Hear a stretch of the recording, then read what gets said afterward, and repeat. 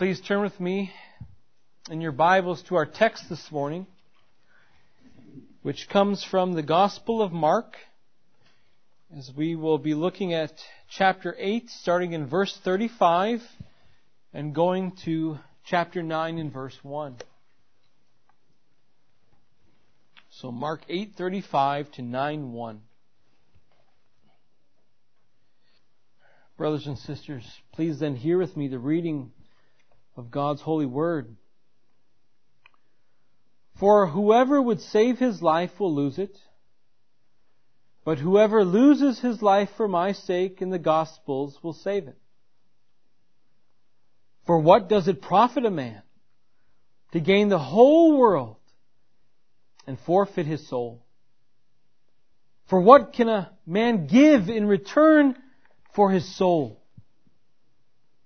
For whoever is ashamed of me and of my words in this adulterous and sinful generation, of him will the Son of Man also be ashamed when he comes in the glory of his Father with the holy angels. And he said to them, Truly I say to you, there are some standing here who will not taste death until they see the kingdom of God after it has come with power. Thus far is a reading of God's Word. Now at the outset of this sermon series in Mark, I said if we had a pinpoint, a purpose of Mark's writing, we might say that there are two, which are this. First, understanding who God is, or who Jesus is. Right? The Son of God and the Messiah. And then also understanding what discipleship involves. And Mark kind of neatly divides this in Mark 8:27 with that confession by Peter that Jesus is the Messiah. And it's at that point that Mark then kind of divides and separates that first half, which dealt with understanding who Jesus is, with the second half, which now entails understanding what discipleship is. And we've seen this, right? Right after Peter's confession, Jesus right away goes into what He as Messiah must suffer. But He does so with the implication of telling them that if you follow me, this too is what you must likewise suffer. Remember last week then we seen as Jesus spoke not only to the disciples but to the crowd, He actually explicitly comes out then and says, this is what discipleship entails. Right? It means denying yourself. It means taking up your cross, and it means following after me even unto death. And now in our text today, Jesus continues along, picking up where we left off in verse 34. And now what He does for us is He provides reasons why we must be willing to lay down our lives if we wish to be His disciples. And He does this because He knows that there will come a time for all of those whom He is speaking to here, right? Where they will have the opportunity to either confess Christ before men or deny Christ before men. And so what He is doing is persuading them of the importance, right, of not turning around, backing away, tucking their tails, running and hiding. But rather He's persuading them of the importance of confessing who He is by reminding them of the great reward that awaits all who willingly will give up their lives for Him and for His honor and for His glory. And yet we have to ask, why does Jesus have to persuade men of this? It's because giving up one's life is no easy matter, is it? It's no trivial matter. We can all attest to that, can't we? Right? By nature, human beings see their earthly lives as most precious to them. And nobody wants to part with them. Right? Nobody wants to just give up their life. But Jesus' message in our text today is this. That to be my disciple means giving up your life now and not clinging to it. Because any unwillingness to part with your life now, to part with your natural life, means a loss for all of you of something of far greater value than your natural life. And that thing that is of far greater value that Jesus speaks about here is your soul. Your soul. And so today we want to ask, as we look at these 5 verses, how does one lose their soul, or how do you forfeit your soul? And how might we as believers, as Christians, as disciples of Christ, guard against this? And so we're going to look at this under 3 points this morning. And our first point that we're going to start with to unpack this is this, that you forfeit your soul when you try to save your own life. You forfeit your soul when you try to save your own life. In verse 35, Jesus says, whoever would save his life will lose it, but whoever loses his life for my sake and the gospel's will save it. Here we see right away, Jesus narrows down exactly what we ought to be ready to lose our lives for.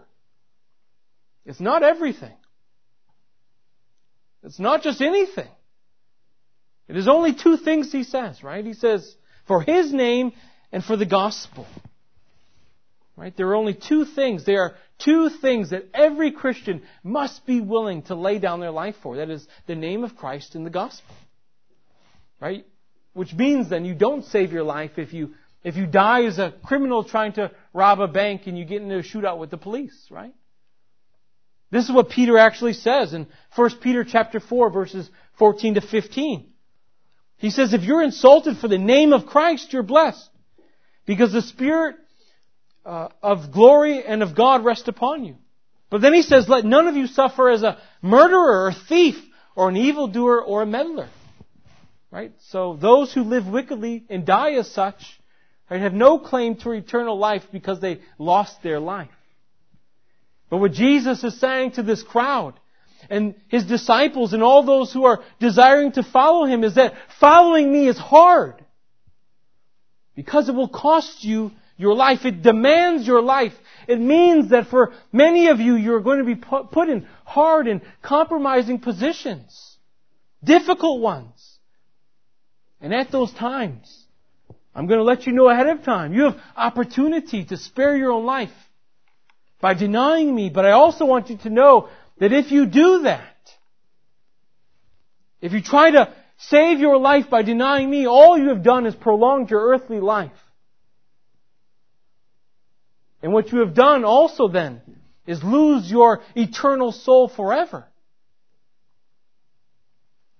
Now, a lot of times we like to think of only false Christians or only fake Christians as those who would ever deny Christ.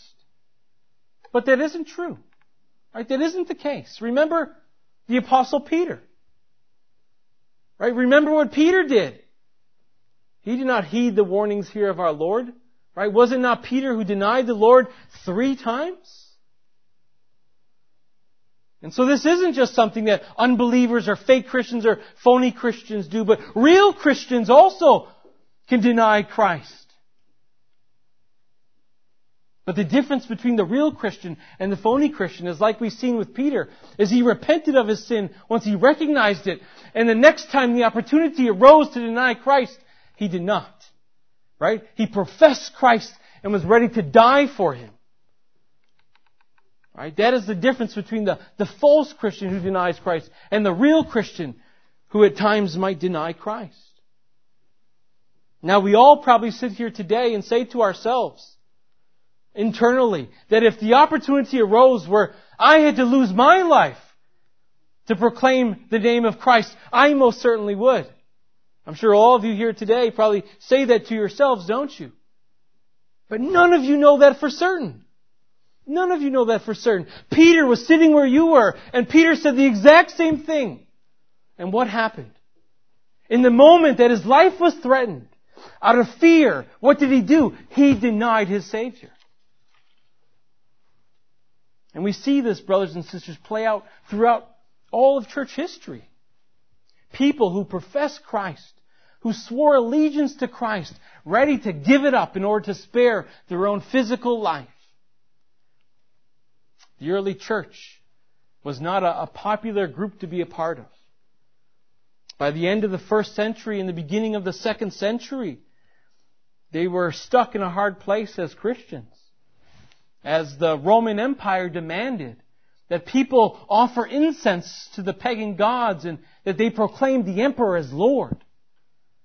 Now obviously Christians were unable to do that.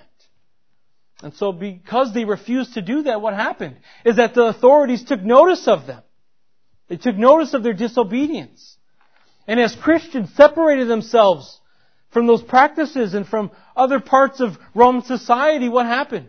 Rumors began to swirl that Christians were atheists, that Christians were cannibals, that Christians practiced incest.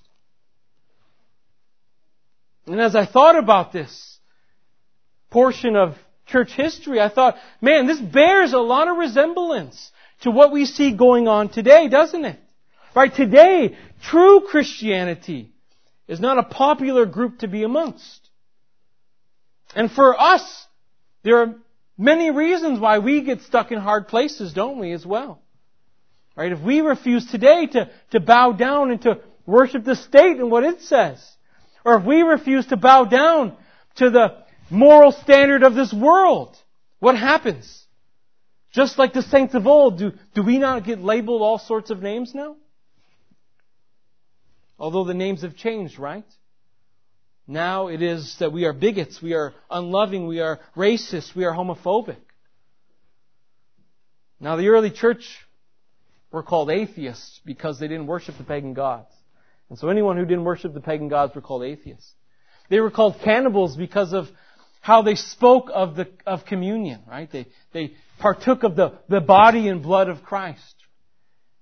They were accused of practicing incest because they called themselves brothers and sisters and they partook of what was called the agape love feast.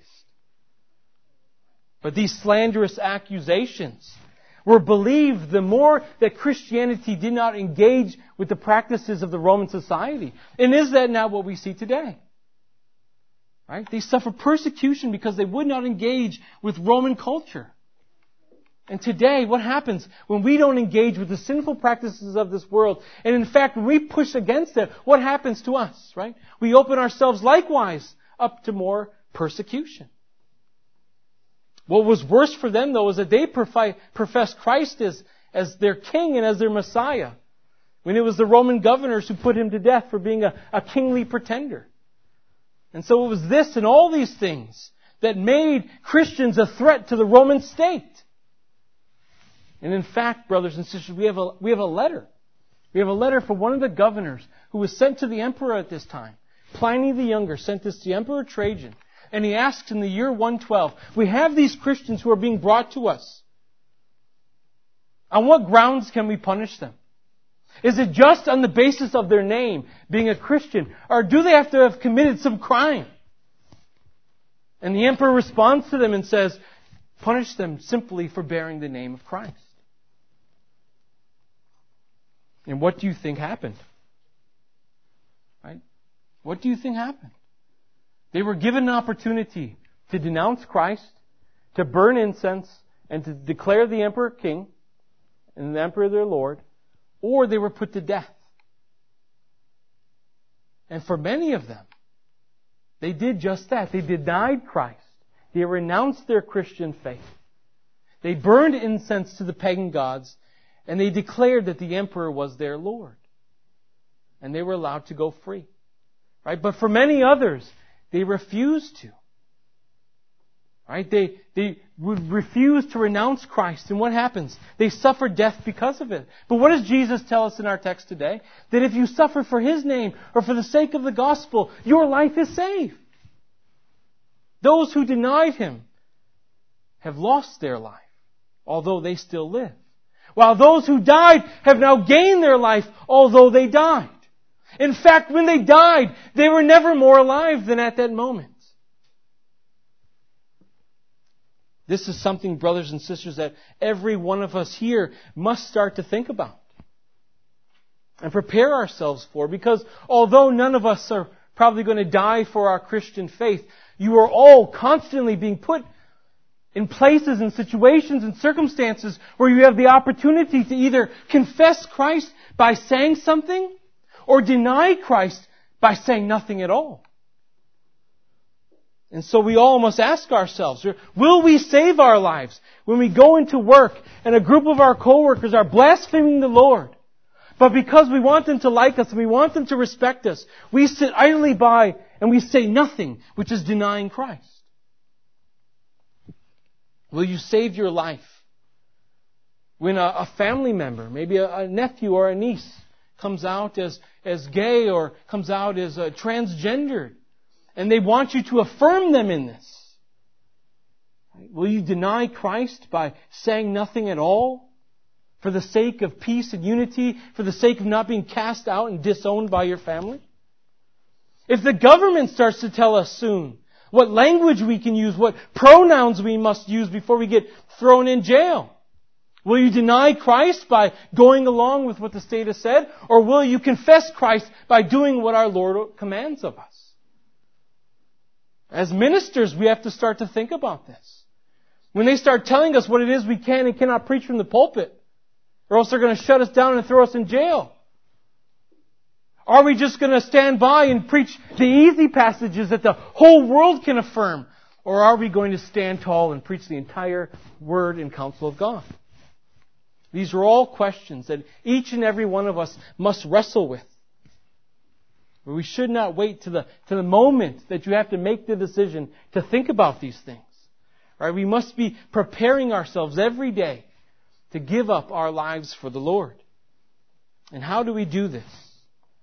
How do we ready ourselves to give up our lives if Christ so demands it? Well, first is by remembering that Christ lost His life for us. Christ gave Himself for us. How can we then in return refuse to give our lives for Him? Secondly, by counting the glory and honor of Christ in the gospel as more precious than your own life. That only happens when you're daily thinking about the glorious nature of the gospel and the glorious character of your Lord. If you don't think about Him often, you're not going to think about Him in those ways when that time comes. And then lastly, brothers and sisters, we prepare ourselves and we ready ourselves to lose our lives to this world for the sake of Christ and the gospel by detaching ourselves from the world.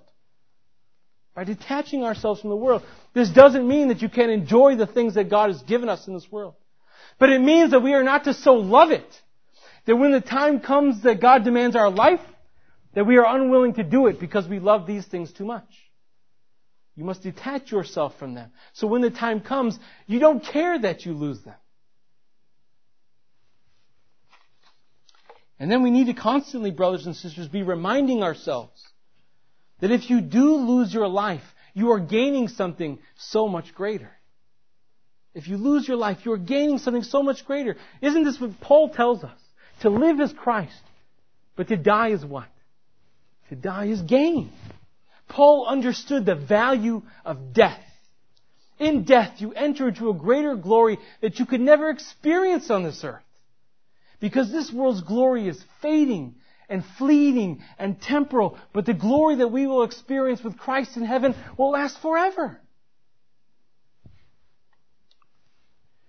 What I also think Jesus is highlighting here in verse 35, when He says, "For whoever would save his life will lose it, but whoever loses his life for my sake and the gospel's will save it," is something also more than this.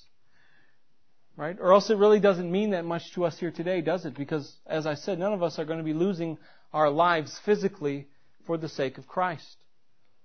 But what I also think that He is saying here, if we peel back a layer, is that to be my disciple means giving up your life now.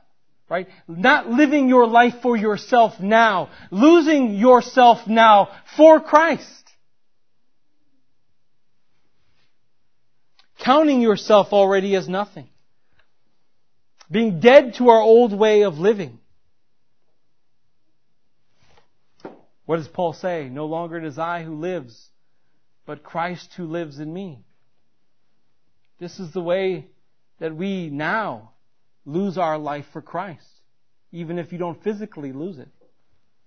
And it's only when you've reached this point, when you count your life as nothing any longer, that when this time comes when you are threatened with real persecution and with real suffering, imprisonment or death, that you will readily give yourself up for the Lord. But if you have not lost your life, if you are still living for yourself, you will never be ready to give yourself up for the Lord. This then takes us and leads us into our second point, which is you forfeit your soul when you try to gain the world. You forfeit your soul when you try to gain the world. Jesus says in verse 36 and 37, "For what does it profit a man to gain the whole world and forfeit his soul? For what can a man give in return for his soul?" Right? Jesus is asking these questions for His audience to answer. He's asking, what is your soul worth to you? Is it not worth more than your temporal existence? Sadly, for many, the answer is no. We can look at Esau as a prime example of this, can't we? He was willing to give up his birthright for a lousy meal. That's all it was worth to him. Right? For others, their soul is worth a certain amount of money. Right? Judas is a prime example of this. His soul was worth 30 shekels of silver. But what good did that do him? For others, they're willing to sell their soul for fame. Look at much of Hollywood. People are willing to lose their soul for sexual gratification. People are ready to lose their soul for power. But Jesus is saying to us that the whole world combined, given to you, is not of equal value to your soul. But people give up their souls and save their lives now because they think in doing so they are going to gain some sort of peace and happiness here on earth. But that peace and happiness that they acquire here on earth is only temporal, and it will end when they die because they get peace and happiness from possessions. But when you die, you cannot take your possessions with you. They do not go with you. This is what Jesus says in Matthew chapter 6, verses 19 and 20. "Do not lay up for yourselves treasures on earth, where moth and rust destroy and where thieves break in and steal. But lay up for yourself treasures in heaven, where neither moth nor rust destroys and where thieves do not break in and steal." But this teaching is hard for us, isn't it? Because our lives are so dear to us. Right? These are hard sayings because we love our lives so much. And this is exactly what Satan understands. This is exactly what Satan knows. And this is exactly what then he uses to his advantage. We see this in Job chapter 2. As the Lord allows Satan to sift Job, what does he do? He takes all his livestock. He kills his children. And yet Job will not curse the Lord. And so in verse 4 of chapter 2, Satan goes, okay, let's up the ante a little. And he says in verse 4, "Skin for skin then. I see Job won't curse you. How about skin for skin? All that a man has, he will give for his life," Satan says. He understands this, that men are quick to give up their souls for their earthly lives. Right? Oftentimes, it's one thing to see the life of someone else threatened. It's much different when your own life is threatened. Men will quickly give up all for their own life. But Jesus is saying that nothing earthly, including your earthly life, is as precious and valuable as your soul. And this should show each one of us the value of your soul. This ought to teach us that the eternal life of the soul is to be sought after and labored over more than anything else in this world. And yet how many of us can say that we actually do that? That we give the attention to our soul that it deserves and that it requires. You see, your soul is so precious because when you lose your soul, not only do you lose eternal life, but you likewise lose the gracious, loving presence of Christ, which is an incomparable loss. This is why each one of us must be watching our souls closely, guarding them, protecting them, because you must know, as you sit here today, there is a battle being had over your souls. And the fact that both God and Satan are after your souls should demonstrate to you their worth and their value. But you must not lose sight of the fact that your soul was made in the image of God, and to God your soul belongs. And so next time you are tempted to sin, think to yourselves, what does this profit me?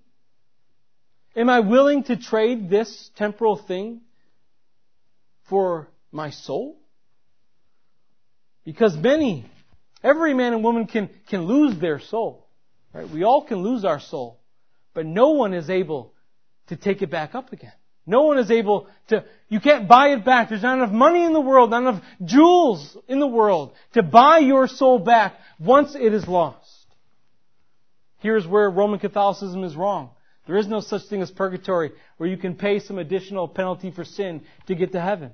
Right? There is no penance after you die. There is no chance for your soul to be saved after death. This is why I say today, for any of you who have not believed in the Lord Jesus Christ, do so today and do so now. Do not push repentance off for the future. Because you might not have an opportunity in the future to repent. You must know that Christ is the only one who may save your soul after it has been forfeited. But that means looking away from yourself. That means looking away from the world and looking to the one and only Savior, Jesus Christ, who alone can save our souls. And for those of you who have trusted in Christ, who are here today, I exhort you to watch over your souls closely. Guard your souls closely. And you watch over your souls closely by constantly praying for them. Constantly, daily, going to the Lord in prayer, asking Him to protect you, to guard your hearts. Knowing that Satan will use your sinful hearts to his advantage. He will dangle the things of the world before your eyes in order to get your heart off of Christ and onto the world so that he might cause you to lose your soul. And so pray. Pray that the Lord would keep your soul, that He would preserve you until the day that the Lord returns in glory. You likewise, brothers and sisters, watch over your soul when you come every Sunday and sit under the preached word. Right? You protect and guard your soul and watch over your soul when you attend to the means of grace. You watch over your soul when daily at home you are in your Bibles reading constantly.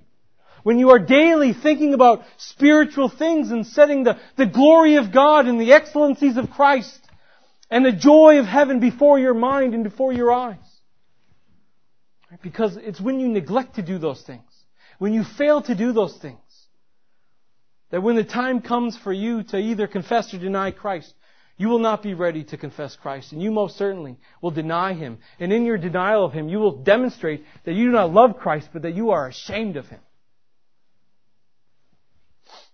And this leads us then to our third and final point this morning, which is you forfeit your soul when you become ashamed of Christ. You forfeit your soul when you become ashamed of Christ. Jesus says in verse 38, "For whoever is ashamed of me and my words in this adulterous generation, of him will the Son of Man also be ashamed when He comes in the glory of His Father with the holy angels." Anyone unwilling not only to profess Christ, but the entirety of His Word is ashamed of Christ. You must not only profess Christ, but the entirety of His Word, or else you are ashamed of Christ. It is our Christian duty as His disciples to openly profess Him before all when called upon to do so. It's not enough to just know doctrine. You must be willing to confess it. And isn't it becoming more and more apparent today that many who call themselves Christians are demonstrating shame they have for Christ and not confessing all of God's Word?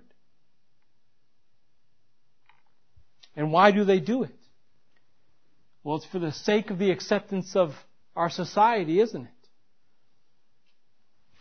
How many doctrines are being compromised by Christians in order that they might become friendly with the world? And once the world sees that you are willing to cave on one doctrine. They will make you cave on another and another and another if you want to maintain their acceptance in this world.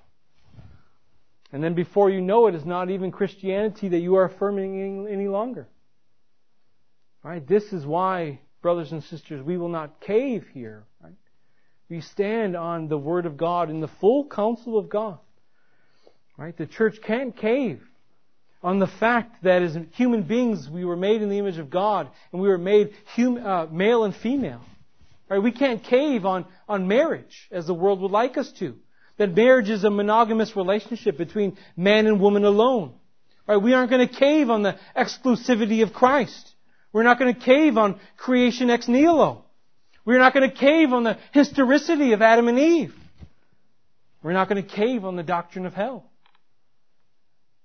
And yet, what we see is that many are doing that today. And yet, in doing that, what they demonstrate is that they are ashamed of Christ and they are ashamed of His Word. But the true believer boldly stands up and declares with the Apostle Paul, right, I am not ashamed of the gospel, for it is the power of God unto salvation for all who believe.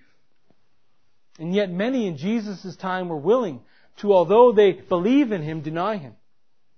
In fact, we read in John chapter 12, verse 42, that after Jesus spoke many things, we were told that many, even of the authorities, believed in Jesus. Many believed in Jesus, but for fear of the Pharisees, they did not confess it, because they did not want to be put out of the synagogue. You see, they feared the shame and the embarrassment that would have been brought to them had they confessed Christ openly. Right? They feared being cast out of society, being cast out of their synagogue, when instead they should have felt a greater sense of fear for the shame and the embarrassment that Christ will have for them because of their denial of Him. Right? They feared man more than they feared God. But what does Jesus call them? An adulterous and sinful generation. Here, particularly in our text, He's speaking to the Israelites. Right? He's saying, you are my chosen people, and yet you have abandoned me. For sin, and gross sin is that, without any repentance. Right? The Jews took pride in being God's chosen nation. They took pride in being Abraham's descendants. But they demonstrated in their denial of Christ that they were not truly the descendants of Abraham. This is what Paul says in Romans chapter 9, verse 6. That not all who descended from Israel are Israel. Right? This is what Jesus affirms in John 8:39. When the Jews whom He was speaking to were denying Him, and He says, you are of your father the devil, because Abraham would have believed. And because of the shame that they had and they felt over Christ and His message, He says when He returns in all His glory, He will have that same shame for them. Which means what? When He returns, He will not acknowledge them any longer as His people. He will deny them as they have denied Him. And yet at the same time, brothers and sisters, in Jesus' words here, not only is He giving us caution and warning, but He is also comforting us. And He is also encouraging us, telling us that He will once again come in glory. And so it teaches us to look forward to the return of Christ, where we will be transformed into a glorious body just like Christ's. Right? It teaches us to not be embarrassed or fear that the Son of Man had to die, because the Son of Man will return once again. Although this time when He returns, it will not be in the form of a lowly servant. This time when He returns, it will be as the conquering King. And He tells them, the apostles in the crowd likewise, that I will confirm this to you shortly. I will demonstrate the veracity of what I am saying. As we see in chapter 9 of verse 1 when He says, truly I say to you, there are some standing here who will not taste death until they see the kingdom of God after it has come in power. Right? He tells them it will not be long before they see His glorious power in a new and fresh way. Jesus understands that what He has just finished telling them was a very hard teaching. And so He softens that teaching. here with verse 1 of chapter 9, promising them that soon He will show to them His glory. And shouldn't that likewise, brothers and sisters, soften these hard sayings for us as well? Soon we will see Christ in all His glory when He returns. And isn't that worth more than anything that this world has to offer? Isn't Christ and His glory and His name and the gospel more important to us than anything else that the world can give to us? Is Christ's honor and glory, dying for Christ's name and gospel, is that not more satisfying to our souls than gaining the entire world? You see, Jesus is telling us that we must suffer many things for the sake of Christ and the gospel. But as believers, as His disciples, we ought to do so cheerfully, knowing that one day Christ will return, and when He returns, we will be clothed in His honor and draped in His glory. Brothers and sisters, please bow your heads with me in prayer. Heavenly Father, we thank You for Your word today. We thank You for the truthfulness of Your word. We thank You for Your life-giving word, that these are words that nourish and strengthen the saints. We pray, Father, for boldness and courage to live in this present evil age. We pray for boldness and courage that we would speak up when opportunity called in defense of the name of Christ and the gospel. We pray, Father, for the opportunity to do such. We pray, Father, that if it is Your will, that You would ready and prepare us to lose our earthly lives for the name of Christ and for the gospel's sake. And yet, Father, we know apart from the work of the Spirit in our hearts, we would never do this. And so, Father, we pray that You would be granting to us a greater measure of Your grace each day, that You would be teaching us more and more about what it means to be Your disciple each day, that You would be revealing to us more and more of the glory of our Lord and Savior Jesus Christ, that You would be causing us to hate the things of this world more and more, and to seek and to set our minds upon those things which are in heaven. And so, Father, we come before You this morning and we ask all these things in Christ Jesus' name we pray. Amen.